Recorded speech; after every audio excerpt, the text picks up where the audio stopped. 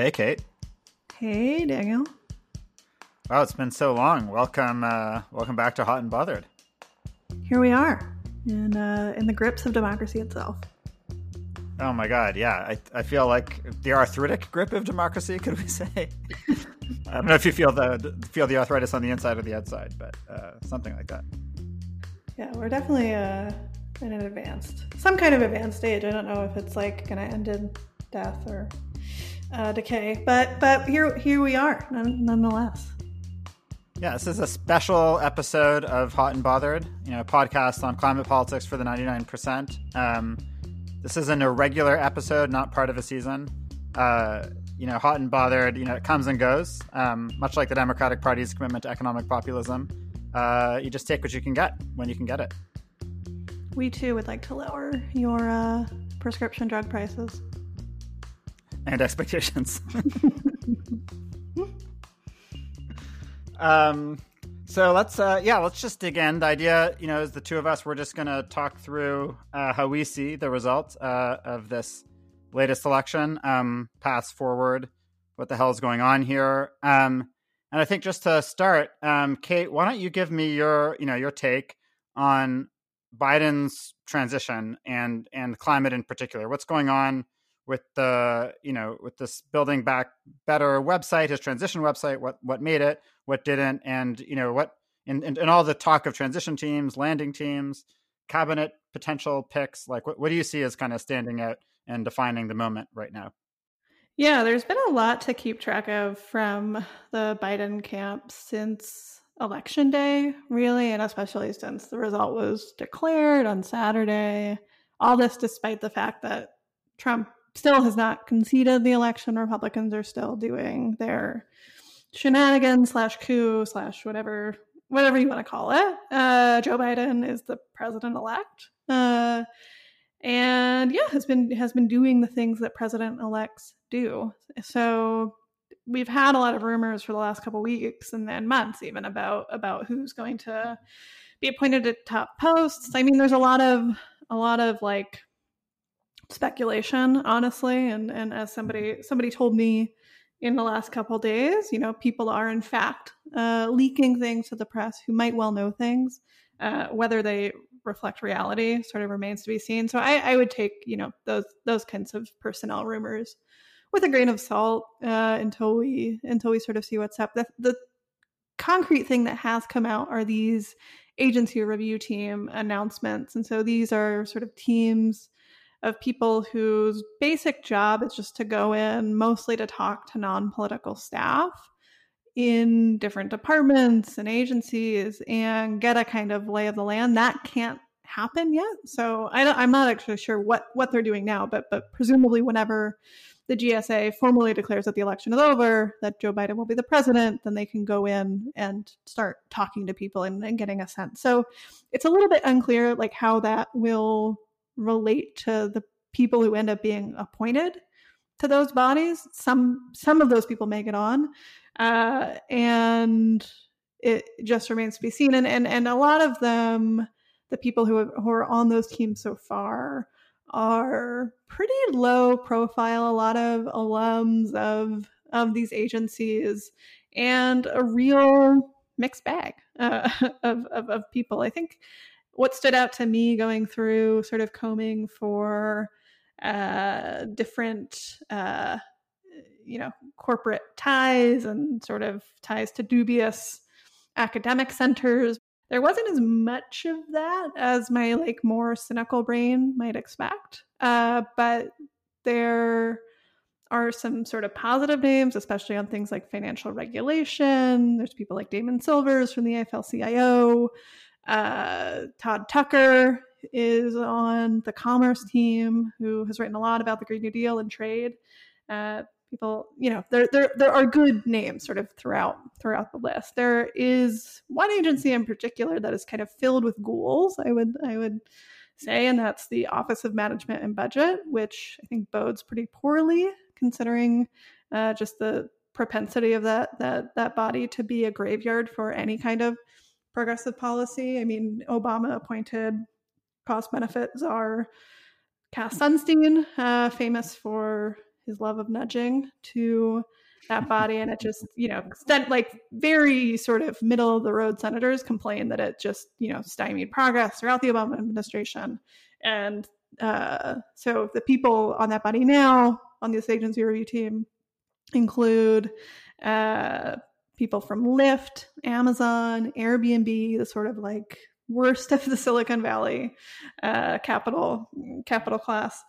And this woman, Bridget Dooling, who's a researcher for the George Washington University Center on Regulatory Studies, or Regulatory Studies Center, which is just funded to the gills by the Koch brothers and ExxonMobil, and is herself sort of a anti-regulatory zealot in her own way. So that is very, very concerning. But yeah, I think a lot remains to be seen when they put their climate change plan on the website, their Build Back Better website. They scrapped out a lot of the more ambitious things that were in the platform, which had obviously itself evolved over the course of Biden's campaign. I'd be curious what you think, Daniel, but I don't place much stock in kind of what goes on a website one way or the other. Yeah, I 100% agreed on that, on the website question. But there are signals, there's tea leaves, and it's hard to know what matters and what doesn't. I mean, I think I'll just to comment on the point on the landing teams. It's interesting that you ended up listing names for the OMB in particular, because I think as the climate movement has evolved, and now everybody, in a sense, quote unquote everybody, but a lot of the folks in the climate justice world, they're proposing cabinet secretaries all across the board. Sunrise and Justice Dems have a list of progressive, loved progressives to support various agencies, and I think that's a reflection of the fact that we now understand very well that it's not just the EPA, Environmental Protection Agency, not just the Department of Energy, DOE, that are going to run climate policy, but we need like a whole of government approach. Mm-hmm. And we know that under Obama, there were good people at DOE and there were good people at EPA, but to a large extent, that didn't really matter because the neoliberals were in charge of the economic instruments. And I was myself kind of, I think what you were alluding to, a bit confused. I wasn't sure what to make of the fact that you had some good folks on some of the ends, Council of Economic Advisors, you're hearing good things. People are happy. On the other hand, the OMB is a pretty important organ, and if it's being run by corporate interests, that will stymie a lot of policy. So it does seem like a mixed bag. One thing that really stood out to me, there was somebody affiliated with Estee Lauder on the State Department landing team. Mm-hmm. So it's like almost incoherent at best. And in terms of the Building Back Better website, so the Biden administration has slimmed down their massive Biden campaign website to just 4 priority areas, one of which is climate change. The big housing measures made the cut, which I was happy to see. 1.5 million units of green housing, presumably affordable, one hopes. 4 million building retrofits, of which 2 million housing. But to me, the biggest absence, and I don't know if this was intentional or not, was the idea that 40% of the benefit of climate investment would go to frontline communities, or what the Biden website called disadvantaged communities, quote unquote. That it would be worrying if that principle disappeared, because that is the single furthest into law that climate justice has got in the United States this century. It's 35% to frontline communities of cap and trade revenues in California. Now, New York State, more ambitious, all climate investment should have 35% to 40% benefit for frontline communities. My sense has been that any social policy priority you would want from a kind of that wasn't just about energy in a Biden administration would ultimately be based on that idea of frontline community investment, whether it's about housing, schools, public transportation, you name it. So I think the climate left might have to gear up for a big fight to maintain that principle of frontline investment. Again, I think that's the furthest climate justice has gotten into law, and I don't think we can afford to surrender that basic idea of how to concretize climate justice. Yeah, and just to pick up on something else you said there, I mean, I do think, and I think this is a good development, that it's pretty mainstream across people who think even like passingly about climate change, that it can't be relegated to EPA or Interior or the sort of classically like environment and climate adjacent bodies. And that's reflected in the Sunrise list of 13, prospective appointees and alternates, and even more sort of centrist folks, which is surprising. This like Climate 21 thing of mostly former White House and government staffers mapping out their plans. I mean, I don't love all of those plans as someone who I think is to the left of a lot of those people. But there is that sort of acknowledgement, which on the one hand is good. On the other hand, I worry a little bit, and we've talked a bit about this, Daniel, just about the pivot now in what, we'll talk about this also in a little bit, but the pivot with a divided government, I think, can privilege a sort of technocratic approach to climate politics, which I think is worrying in the long term. If, we know we're going to need durable coalitions, durable electoral coalitions as a big part of that, to, get decarbonization done, to do adaptation in any sort of meaningful way. And I don't think, only figuring out the sort of technocratic fixes is the path toward that. And I worry about the administration's ability to walk and chew gum at the same time. But of course, they're not, doing that alone. We have strong movements and things, which we can talk about too. Yeah, I mean, to be honest, I even worry whether the administration is walking in Ed Markey's sneakers. It's not quite inside baseball, but, the Climate 21 project. So if you go to climate21.org, this, as Kate was saying, a bunch of Obama alums and others have put together this big menu of policies covering 11 government offices, agencies, institutes, and not one of them is HUD, Housing and Urban Development. I mean, 15% of carbon emissions are from homes alone. And then, another 15% from private transportation, which you can't just do as transportation policy. You have to connect housing and transit always. So it's, it's, again, speaking of just fragmentation everywhere, you have this massive Climate 21 project that's being taken extremely seriously on the inside, does not even tackle housing at all. On the other hand, the Biden administration's transition plan does have these two big green housing things.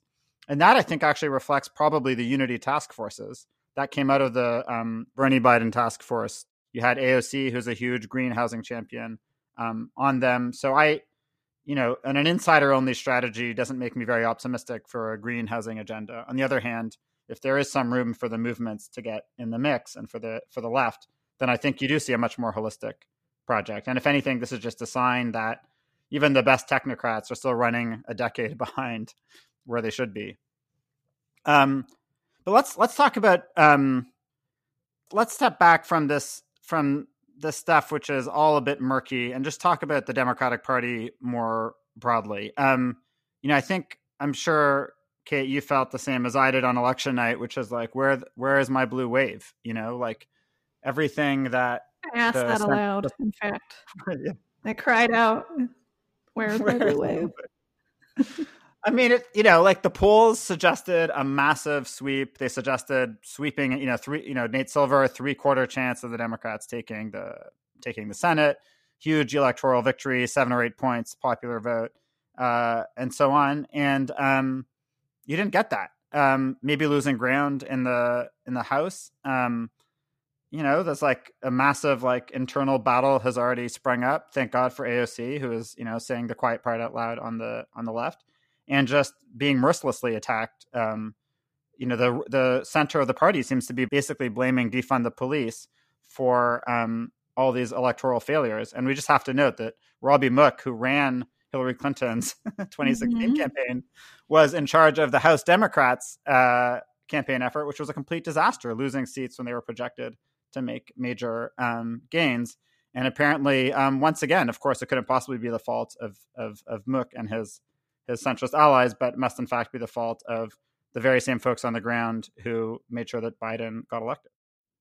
I mean, before the dust even settled, if I'm remembering this right, by Wednesday morning, or at some point on Wednesday, you had this call of the Democratic caucus, sort of, people just lashing out in this 3-hour marathon session. It's so messy, and just the lack of capacity for any sort of self-reflection is staggering on the part of establishment Democrats. I mean, just, it's so clear that the only thing they ever wanted to do was confirm their priors and just blame the left for anything that could possibly go wrong. And so on the one hand, you have Democrats saying, fairly establishment Democrats saying, well, Joe Biden won by a huge margin. What a great victory we've had. At the same time, we have underperformed in the House. The good thing we can take credit for, the good thing was that we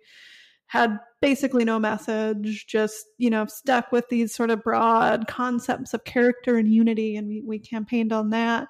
The bad stuff was the Green New Deal and defund the police, which despite the fact that almost no Democrats campaigned on that, especially in the districts that flipped, that there's just no evidence, right? There's no empirical basis to suggest that the Green New Deal or defund the police cost people their seats. In fact, the politicians who have embraced those movement demands have delivered, vote turnout for Joe Biden. People like Ilhan Omar converted her primary campaign effort, where she fought off a right-wing Democratic challenger, to knock doors for Joe Biden, despite the campaign, telling people not to knock doors. They knew that would be important, so they turned people out in a really, powerful way.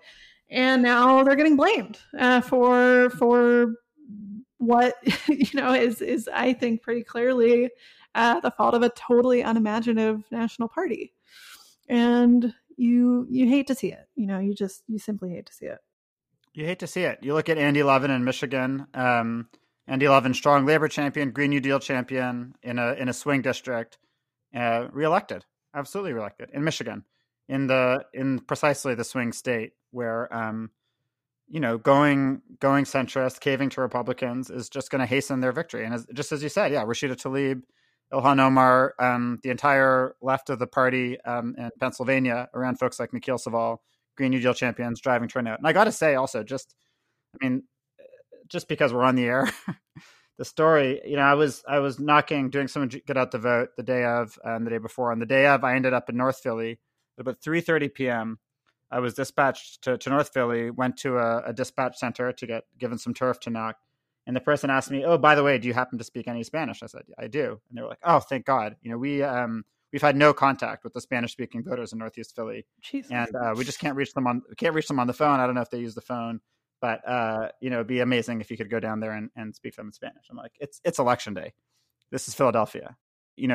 Northeast Philly, North Philly, Dominican, Puerto Rican communities, like those are not people to not talk to until election day itself. Just absolutely insane. And went down there, and why Joe Biden underperformed with Latino voters. Exactly. And it's just, and I mentioned this on Twitter, and stories were like trickling in from over the country. Others responded. Florida, same thing. It's just like, you want to attack, defund the police when you have not been doing a month of door knocking in communities of color, and in particular Latino communities. And by the way, the Biden campaign not doing door knocking, to do zero risk door knocking is incredibly easy. Like, you knock the door, you take six big steps back. I did it. I probably had a million times more risk, buying arugula, subtle Obama joke there. But then any grocery shopping tour are far more risky from a COVID perspective than talking to voters, at a very safe distance. So it's dispiriting. And then we're attacking the electorate. Like, I think we were going to talk about this, and I'd love to hear your thought on this, Kate. Like, it does seem that there is once again a kind of voter blaming, or at very minimum, using some vote totals painted in pretty broad brush as an excuse to now beat a hasty path to the center, where we are now meant to believe that the election result tells us that the desires of the median voter and the desires of Wall Street and the corporate class are in fact all the same. Yeah, and on the point of just like bashing the electorate, there's this wild dynamic that happens every 4 years, which is that you see this sort of like outpouring of support from establishment Democrats who will say, we love Black and brown voters. They're the base of the Democratic Party. They delivered us wins. Yay. Like, great stuff. And any any like slight underperformance by traditional Democratic bases, by, you know, voters who normally would turn out for a Democratic nominee. The question isn't, you know, as I think it should be, you know, what went wrong? What did we do? You know, how could we have run this campaign more smartly and turn people out? Maybe, you know, had Spanish speaking canvassers, for instance. It's, oh, well, you know, people are just stupid. People are dumb. And how dare they not turn out for a Democrat? Don't they know the stakes of beating Donald Trump? And it's just, it's astounding. It's just astounding. Like the lack of self-reflection when, you know, what should easily have been a blowout was not a blowout in any way, shape, or form. I mean, I shared like the 1932 election map when FDR beat Herbert Hoover, and he won every state, you know. And I'm not going to say that the country is what it is in 1932. You know, that's a very good thing on many fronts. But this should have been a blowout, right? You have a president is, I would argue, responsible for the deaths of 200,000 people. We're in a deep recession. People have been out of work without a stimulus check. States and local governments on the brink of fiscal collapse. And Joe Biden barely scrapes by. The House Democrats underperform. I despair. Yeah, I despair on this. And I mean, I think, you know, so we don't have the precinct level results. I think the exit polls, you know, depend on the same kind of calibration, statistical calibration that polling depends on, and yet the polling was unreliable, very unreliable. So I think we have to wait for precinct results to know exactly what happened. But I think we do know some things pretty clearly. Like, I mean, obviously, Trump got a record number of votes. Trump did have some I wouldn't say a breakthrough, but he seems to have upped his number in a lot of big cities, including Philadelphia. It seems like what happened is that Biden increased margins in some suburban counties as promised, but it was very narrow. What I think happened in cities like Philadelphia, to be honest, it's not that Philadelphia per se won the election. I think what happened in a city like Philly, and perhaps this is true elsewhere in the Midwest, I don't know as well, is that the left prevented a vote collapse. It held it up, and then you had some very minor swings in some suburbs that assured victory, which is a totally precarious basis on which to plan for, let's say, 2024 or even 2022. I mean, to see like a leakage of votes from urban areas, probably from men of color to the right, you know, it speaks to a very, like you were saying, a campaign that just sort of took itself for granted. And the other thing is we know is that things like the $15 minimum wage passed, you know, with flying colors in Florida. Now, it's not that every single state ballot measure the left won, but Fox News exit polls finding, you know, 70% support for government healthcare, 70% support for investment in renewable energy. I mean, you do get a sense, to me, I kind of get a sense that Trump, as an economic nationalist who is a pretty successful politician right now, yes, he lost that election, but he's done fairly well and has still whipped his party into backing him into whatever horrible places, is that there is like a pretty big appetite in this country for kind of social democratic policies. And yet I don't see the Democrats taking advantage of that at all.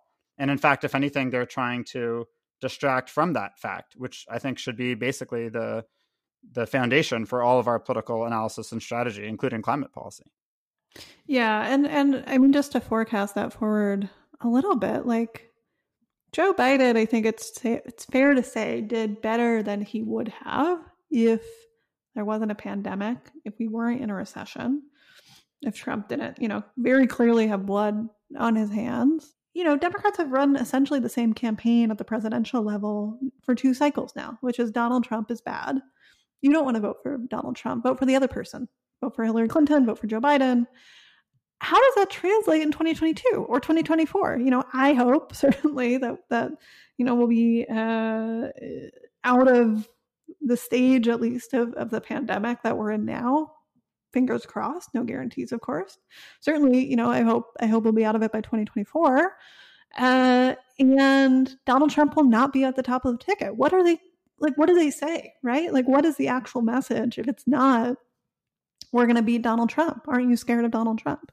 Which didn't work. You know, it's not as if that worked, but I just don't see anything else there if it's not leaning on policies which are just transparently popular with most voters. And there's just such a reluctance to just engage with that basic data that people do want to invest in renewable energy. People do want a living wage. People want housing. People want, things that make their lives better. And it's a structural problem in part, right? Democrats haven't delivered things that make people's lives better for decades now. And, people aren't stupid, right? People know that, voting for a Democrat is no guarantee that there's going to be more, that they're going to be more able to pay their rent, that they're going to be able to put more food on the table. Like, that is not a clear path for most folks. And I think, the burden of proof is now on Democrats to prove that with the White House and the House, they can make people's life better. That's it. Yeah. I mean, I think so the other fact I should have mentioned, and what you're saying is all exactly right, is, Republicans barely lost the popular vote on the House side, which really surprised me. Mm-hmm. I like to believe I'm not easily surprised, but, the Democrats won the popular vote by about 1%, 1.5 million votes. Maybe it's changed a little bit since I checked a couple days ago. In the House, very little, which, I think, the presidential national level polling had us believing this was a 8-point, 9-point, 10-point majority, Democratic Party country. But look at the House. It's not. And so, yeah, what are the options then? White supremacy plays a huge role in the Trump coalition, obviously. So your options are to try to win back some of those voters, presumably with some kind of economic populism for the less affluent Trump base. That's option A. And then option B is just to turn out people who aren't white supremacist Trump voters in greater numbers. And I don't think the Biden campaign had much success on either of those options. It doesn't seem that they made massive inroads in, non-college educated whites. And they didn't drive up turnout among Black and Latino voters, as far as we can tell. So they're, whichever your theory of the case is, that you're going to take people who are used to voting, but bring them back into the fold with economic populism by speaking to them directly, or if you're simply going to overwhelm white supremacist voters by driving up turnout among especially, Black and Latino voters, probably also basically working class voters. Again, didn't do either. And, I think, Kate, to your point, there is an argument to be made that Biden was uniquely qualified to sell public investment because he is a trusted, to some degree, representative of the establishment, right? Like, I think Bernie was always going to have some difficulty in saying, I'm going to deliver, because he hasn't. And that's fine. And we know why that is. It's because he hasn't been in power. But Biden has been in power. And so at the end of the campaign, when Biden had the chance to lay out his COVID agenda, he even abandoned the talking points he had used, I think, effectively against Bernie in the last debate of the primary. He stopped saying, I'm going to make everybody economically whole. Mm-hmm. Like, his closing debate message was, everyone's going to wear a mask and it's going to be patriotic. Mm-hmm. We're going to listen to the science, which the way that he talks about science is just shattering from a climate perspective, because it's like, we've heard that for 30 years from the Democrats and it's gotten us nowhere. And it's like, Biden did have the chance to say, like, I'm going to make sure that if people have to stay home for 2 weeks to get COVID under control, that they are going to get money, that the businesses are going to be supported, that no restaurant will go out of business in the next 6 months. And he didn't. It's just it seems so easy to do, right? Like, what is to be lost from saying you're going to meet, do what the conservative government in the UK is doing, right? Meet like 80% of wages, to take the lowest common denominator of COVID responses, truly. It's just, it's right there. And the idea that, it's not only that he didn't say that, but it makes the debate just so frustrating and leans into this totally partisan framing around, quote unquote science and trusting experts that just drags it into the realm of this like culture war, which is insane that he would do that. I mean, to say that, like, we're Democrats and we wear masks, right? It's just this totally sort of like self-referential signaling to people who I would argue it's like signaling to people who Joe Biden spends time with and who, Democratic consultants spend time with. I don't think, telling the country you're going to shut down because you trust the experts without actually making the case that they're not going to starve and just be out of a job because of that, it's crazy. I mean, I'm glad he won. And he did not make it easy for himself to win. Yeah, you're right. I mean, it's a message for the person who gets lunch from Uber Eats. It's not a message to the line cook or the delivery person. It's the people who go to Sweetgreen, not the people who work at Sweetgreen. The people who work at Sweetgreen. And that's exactly it. And like, why wouldn't the Democrats' core message be every single essential worker will keep their income come hell or high water? And as we're gearing up now for a season of executive actions and regulatory measures, which could be really good, but that's not going to light the fire in the belly of essential workers. Which I don't know how I feel about rebranding the working class essential workers. Probably good. It should stick. I think it's about 40% of the workforce, something like that. But yeah, it is. I mean, you just nailed it. It's the message that should have been for them turns into a message for Biden's PMC social class. I mean, the class that, middle class Joe, right, has turned into PMC Joe. And what does this then mean for climate policy? Like, that is a terrible template for climate policy. Yeah.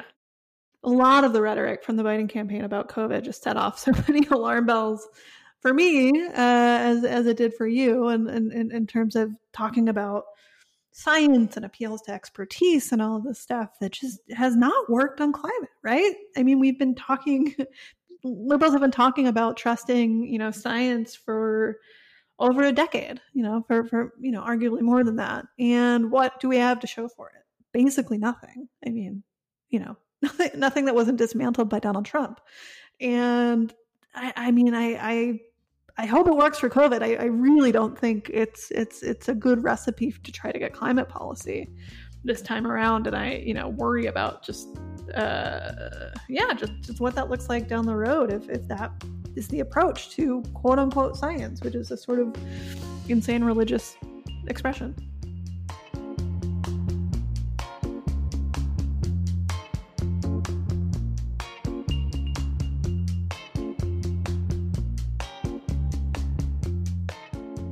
I think we have to say a word about the Senate, and I guess I would just put it this way: I'm pessimistic about winning the Senate in Georgia.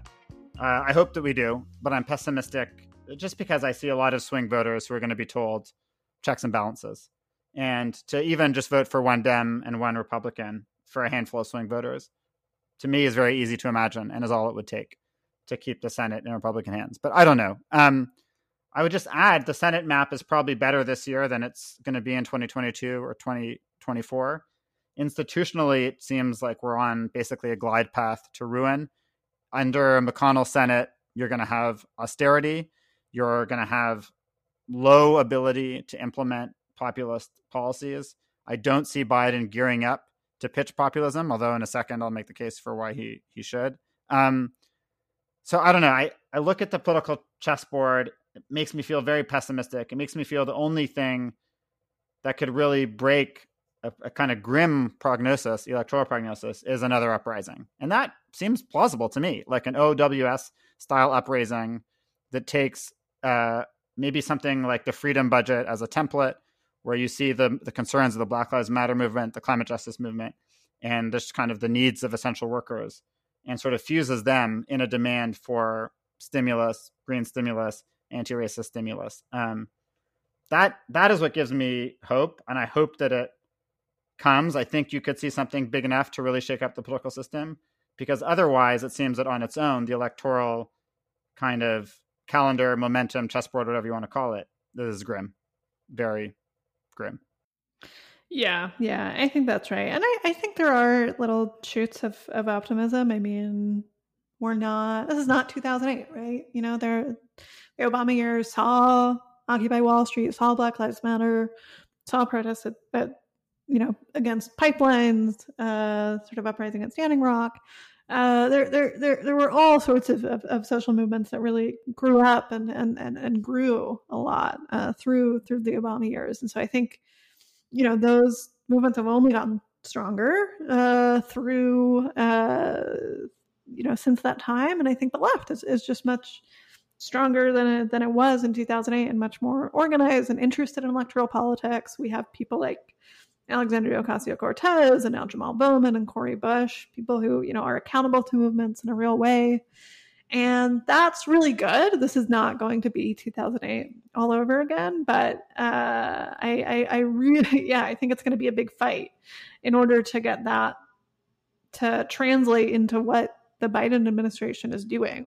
Democrats just really have to figure out how to talk to people, and not just talk to people, but to like deliver real gains in people's lives. It's not as if, just to say briefly, like the New Deal didn't bring about decades of Democratic control of Congress by magic. It wasn't just that it sort of, delivered material gains in people's lives, which is a huge part of it. It also built its constituency, right? It built institutional force like the labor movement that allowed it to grow, allowed it to deliver gains and keep its electoral coalition in place, right? And I just that sort of like systematic thinking I don't see from the powers that be in the Democratic Party. And it's, just to say a sort of ideal situation for capital, right? I mean, they're thrilled about the prospect of a divided government because they get to, root around Trump, who's sort of unseemly and not great, but, still have Mitch McConnell in the Senate to block any kind of redistribution, any kind of egalitarian policy, and any sort of challenge to capital. And that's great for them. The Financial Times and Wall Street Journal op-eds have been very, very happy about this election, I would say. Oh, yeah. I mean, the day of, I was watching MSNBC, the minute that Joe Scarborough called the election for Biden, they're all talking about how excited they are for divided government and about Madison, checks and balances. Same thing on CNN. It's insane. I think, about the New Deal, to your point, I would go, even further, and I'm sure you'd agree with this. The New Deal government of Roosevelt's, for its innumerable flaws, it didn't just create a constituency. It let itself be built from the ground up, right? Mm-hmm. It responded to the labor movement was striking more year after year throughout almost the entire 1930s. So strike activity escalated, right? It wasn't the thing that you hear about now where they're like, oh, thank you very much and for whatever you did in 1934, hiring 4 million workers to stanch the bleeding of unemployment. Now we're just going to go home. I was like, thank you. That's so nice. And I'm going to reward you with a bigger strike, actually. Okay. And, what FDR would have done if he was using the Biden, Hakeem Jeffries playbook would have been to say, screw you. No, I'm going to kill you. I'm going to punish you. Don't you dare go on strike. How dare you? But instead, Francis Perkins is there like, okay, what can we do? What can we do better? Let's try to, old people are freaking out about their retirement. Let's try to work on a Social Security plan. I mean, it wasn't perfect, 0% perfect, but now where it's kind of like punishing the very constituencies that helped to get you elected is a very far cry from saying, wow, thank God there's this social upsurge. Let's stoke it. Let's take advantage of it. So I think let me just give my pitch for what I think Biden should do, and I'm curious what your take would be, Kate. As you said, the Democratic leadership will have to talk to people, and certainly our allies will have to, and I think we'll talk to people. The squad, the expanded squad, Bernie, and so on. So I think my pitch would be like a basically 2-track presidency. On the one hand, you do these executive actions, and we're not spending the hour doing it today, but anybody can get on the internet. There's like 400 million proposals for executive actions coming out from every manner of climate group. And most of those are good and fine and make a lot of sense. We could debate social cost of carbon or not, what level of priority, whatever. A lot of good ideas for that. That's a track that should be the quiet track. I think the loud track should be green economic populism. Just Biden should not stop campaigning. And Biden should be out there and have surrogates like the squad and Bernie out there basically doing what Bernie said he would do during the primary campaign, which was holding rallies all across the country, saying to voters, the Republican Party is in the way between you and a job, between you and decent healthcare, between you and a decent retirement, between you and safer community and resiliency and all that stuff that would come from massive green investment, protect you from this changing climate and ensure that you benefit from the economic transition. And that, we have evidence actually, increasing evidence that elite cues matter, and certainly within party. The Trump administration and the Republicans right now have massively driven up the percentage of Republicans who think the election was a fraud. Biden and Harris, just in their debate performances, drove down support for a fracking ban among the Democratic Party respondents by, I think, about 15%, according to one poll. So there is, I mean, my kind of line for the last year has been the biggest cultural challenge for the climate movement is for when a working class person hears the phrase green investment, they should think that's for me. And Biden could make that happen. Biden, Bernie, the squad, they could make that happen. If they spend 2 years talking about how green stimulus would land in working class communities and communities of color, repeating it over and over and over again, not talking about executive actions, but talking about jobs, solar panels, electric buses, school retrofits, you name it, they do have an opportunity to change the political culture of climate politics and of economics in general. And I don't really see a path to winning in 2022 otherwise. No one is going to vote Democrats in the midterms in 2022 for some of executive action. I mean, nobody will. I mean, why would you hide your climate policies? Why would you hide your economic policies? So that, I don't know. I mean, Trump's to some extent has done that. I don't know if it's good or bad, but I think that would be my pitch for the two-track presidency. Plus, it sounds like a train kind of thing, and maybe that would resonate in Delaware. A train-heavy presidency. Yeah, I would agree with all that. Advertise what you're doing to people. I mean, to his credit, Chuck Schumer came out just after the election and said that Joe Biden should forgive $50,000 of student debt for everyone. Thank you, the threat of primary challengers. Thank you, Justice Democrats, for that. Oh, yeah. Schumer's fear of AOC is the most progressive political dynamic in this country right now. Yeah, exactly. So, yeah, I mean, advertise what you're doing and try to do it. And I think, just to go a bit further on that, to say that I am weary of some of the language of unity, which I get, some of the appeal of that. People are tired after Donald Trump. We want the country to come together, sure. But I really think it would serve Democrats pretty well to really sell this green populist agenda, sell the fact that, people are going to get jobs. We're going to create millions of jobs, building the clean energy future, to get ourselves on the right track after COVID, recover from this horrible recession, and show that Mitch McConnell is standing in the way of that. Show that the Republican Party is the barrier to your life getting better. I mean, it's not going to be hard to do. That's probably what's going to happen, is that there will be sort of ambitious legislative proposals that Mitch McConnell will shut down. So rather than sort of pre-compromising with Mitch McConnell, there needs to be a little bit of conflict. And Joe Biden, obviously, throughout his career has not been someone who was comfortable with conflict, but that's where, I hope that people like Jamal Bowman and AOC and Bernie Sanders can really up the ante and just, really bring on a fight, because it's going to be a fight either way to navigate out of this crisis, these many, many crises adequately, much less equitably. Yeah. No, I think that's exactly right. And I would add, I think, it fortunately won't just be the squad, Bernie, their allies. The DSA is cruising towards 100,000 members at the end of the year. That's maybe the most hopeful political story of the fall.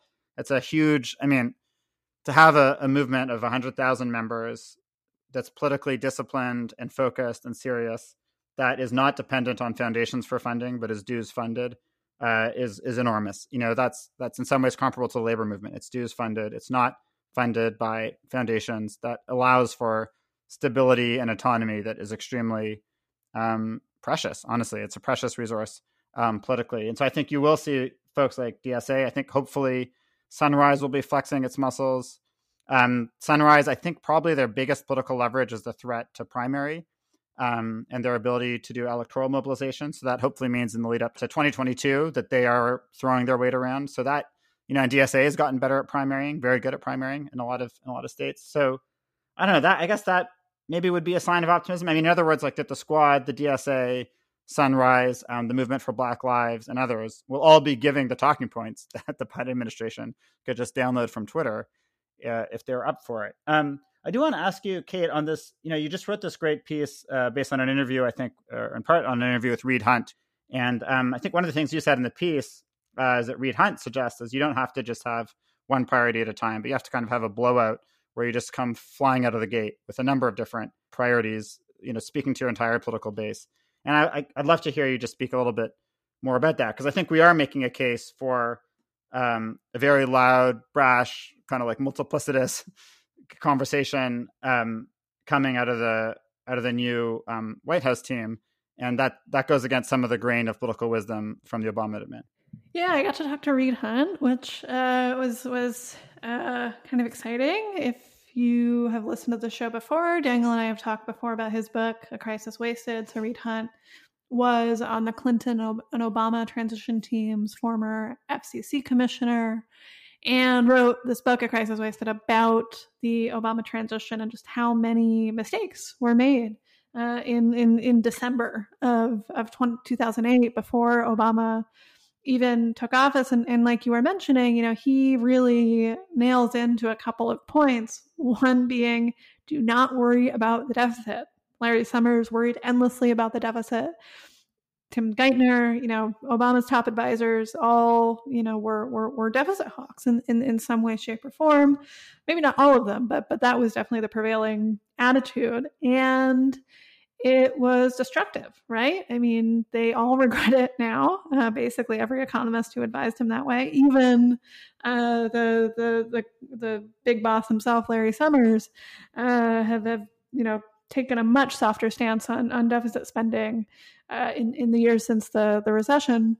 So number one, do not worry about the deficit, especially, when we've just seen the Republicans spend a whole lot of money on various things. And not to sequence, priorities. There was this whole sort of worked out, very West Wing type theory of how the Obama administration would play out, which is that they would tackle the economic crisis, and then they would get to climate change and healthcare and immigration reform, and climate change just didn't happen, right?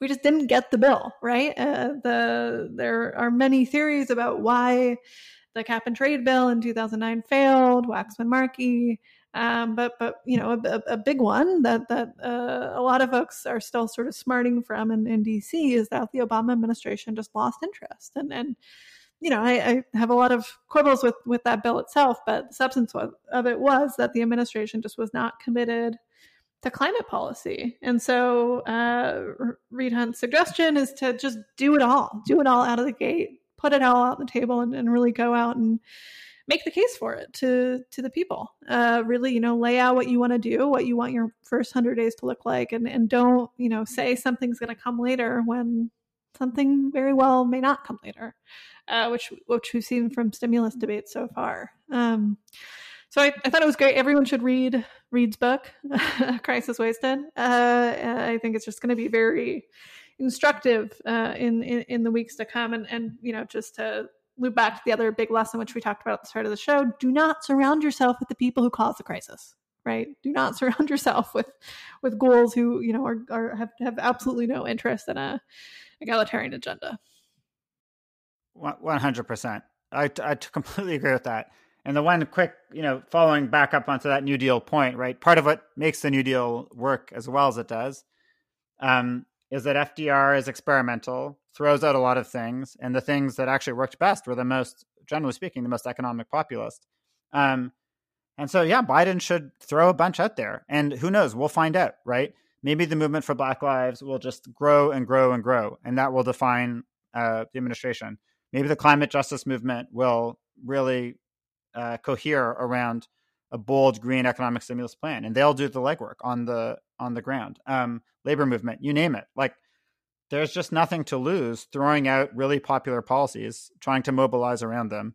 And to some degree, democracy could work, right? Folks will mobilize, groups like the DSA will mobilize and build support for what are probably going to be the best, most impactful policies in, working class communities and communities of color. And that's, you need that feedback loop because the change isn't going to come from the top. It's going to come from the bottom. But yes, it obviously needs federal rulemaking. It obviously needs federal investment. I think we have to say a word about this question of the coup before we close out, Kate. I guess I would just kick that off by saying, like, I'm not fully convinced we're going to get a coup. I do think what we're basically seeing is Trump's best effort to domesticate American foreign policy, to teach Americans what it looks like to live in a country that has a U.S. embassy in it already. In this case, a relatively bumbling and ineffective U.S. embassy, but that's basically the concept, is to overturn an election. I don't think Trump will succeed. The deep state is probably not really into this coup. But I don't know. I mean, I think a couple lessons. One is that, if Bernie had won by a razor thin margin, I don't know what would have happened. And I think that tells us something about the fragility, actually, of U.S. democratic institutions and their bias and their biases. But I think the other thing is, that what Trump, I think, is doing is really seriously undermining basically belief in liberal democracy among a huge number of Republican voters. And it probably does set up what I think you and I have both been expecting anyways, but adds fuel to that fire of a 1930s-like battle between forces on the right and the left, in which liberal democratic norms and institutions are relatively less and less important. And I think that means that to fight the right from a kind of liberal norm center ground is pretty hopeless.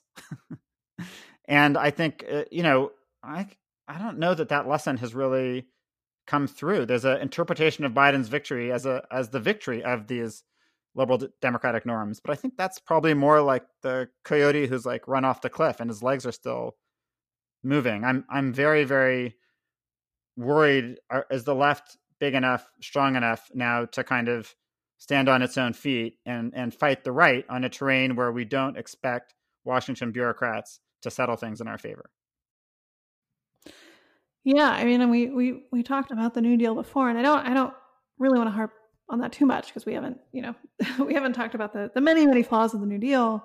But part of why that happened was because there were a lot of people who were deeply worried about democracy in a pretty fundamental way, as Hitler rose to power, as there were dictatorships in Italy. There were a lot of worrying signs that liberal democratic norms were not so stable. They were not, just a fact you could assume about modern societies. So, I would agree with you definitely that I don't think Trump is going to succeed in this attempted coup. I mean, he tried different coups in different countries in this administration and failed. Juan Guaido is not, the leader of Venezuela right now. Certainly not.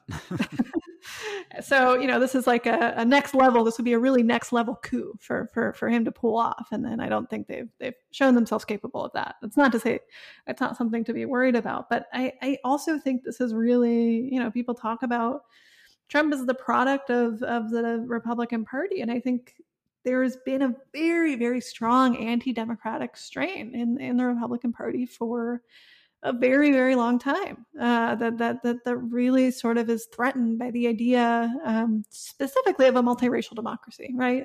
Specifically that there could be, people who represent the vast majority of this country who are making decisions. And every time there have been, flourishings of democracy, more people sort of entering into the democratic process, that's been deeply threatening to the people who fund the Republican Party and the people whose interests they represent. And so I think that's just a deeper thing to reckon with, and that I also worry about as Democrats try to spin what happened on Tuesday and Biden's victory as this sort of triumph of democratic norms and liberal institutions, where I don't think they're particularly at their best place right now, and going after the real anti-democratic ethos that has informed the right broadly, and including the expressions of the right that show up in the Democratic Party. I just think there needs to be a real argument made for a real democracy. And I don't think that happens by leaning on things like the Supreme Court and this sort of vague talk of institutions. I think that, happens by empowering small d Democratic majorities, and making the case that people actually have a right to decide their own future, which I don't see being forcefully made by the Biden administration, and that's deeply worrying. No, I think that's right. I think if I could chant something a bit goofy, maybe or not, if there's like three major squads in American political life, there's the Jews will not replace us squad, which is currently in the White House. There is the neoliberal zombie squad, which is heading into the White House, with some representatives from the left, but largely a neoliberal zombie squad, I think. And then there's the multiracial democracy squad, which is what you were just describing as well, I think. And I don't think the neoliberal zombie squad is in a position to win this decade. But I do think that the Jews will not replace the squad, the multiracial democracy squad. I think those are going to be the two major contending forces. You brought up the Supreme Court, and that's undoubtedly the next big thing that's going to come, right? We'll have like the Tea Party 2.0 plus QAnon, but this time the court will be very central, in addition to just stimulus and racism from before. The sacredness of the Constitution will be invoked every second of every single day, at least for the next decade, possibly for the rest of our lives. I just think the way you put it there, Kate, is so right, which is that at the end of the day, what is at stake is democracy in a pretty like conventionally robust sense, which is just most people getting to decide the contours of their political and economic life. And right now, that's a position, I think, as you say, that no major entity that is powerful in an institutional sense is articulating. It's not a lot to ask that be the dominant political framework of a country, but I think you're right that it's going to be a huge fight to make it the dominant political framework of this country. Yeah, just to wrap, I guess, on a slightly positive note. I mean, I do think crises make things possible. Obviously, the 2008 crisis did not usher in the end of neoliberalism. I don't think it's a foregone conclusion that COVID-19 is going to usher in the end of neoliberalism either. But I do think there's a real opening to think bigger.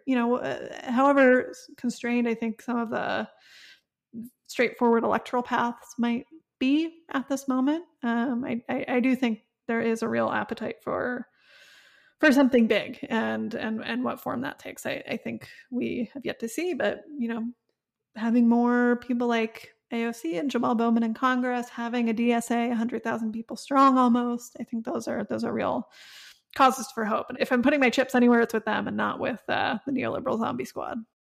Yeah, that's right. I mean, nobody expected the Spanish Inquisition, right? Nobody expected Occupy Wall Street. Nobody expected Black Lives Matter. Nobody expected the resurgence of Black Lives Matter. Nobody expected the Bernie campaign of 2016 to exist. One of those things is not like the other to be.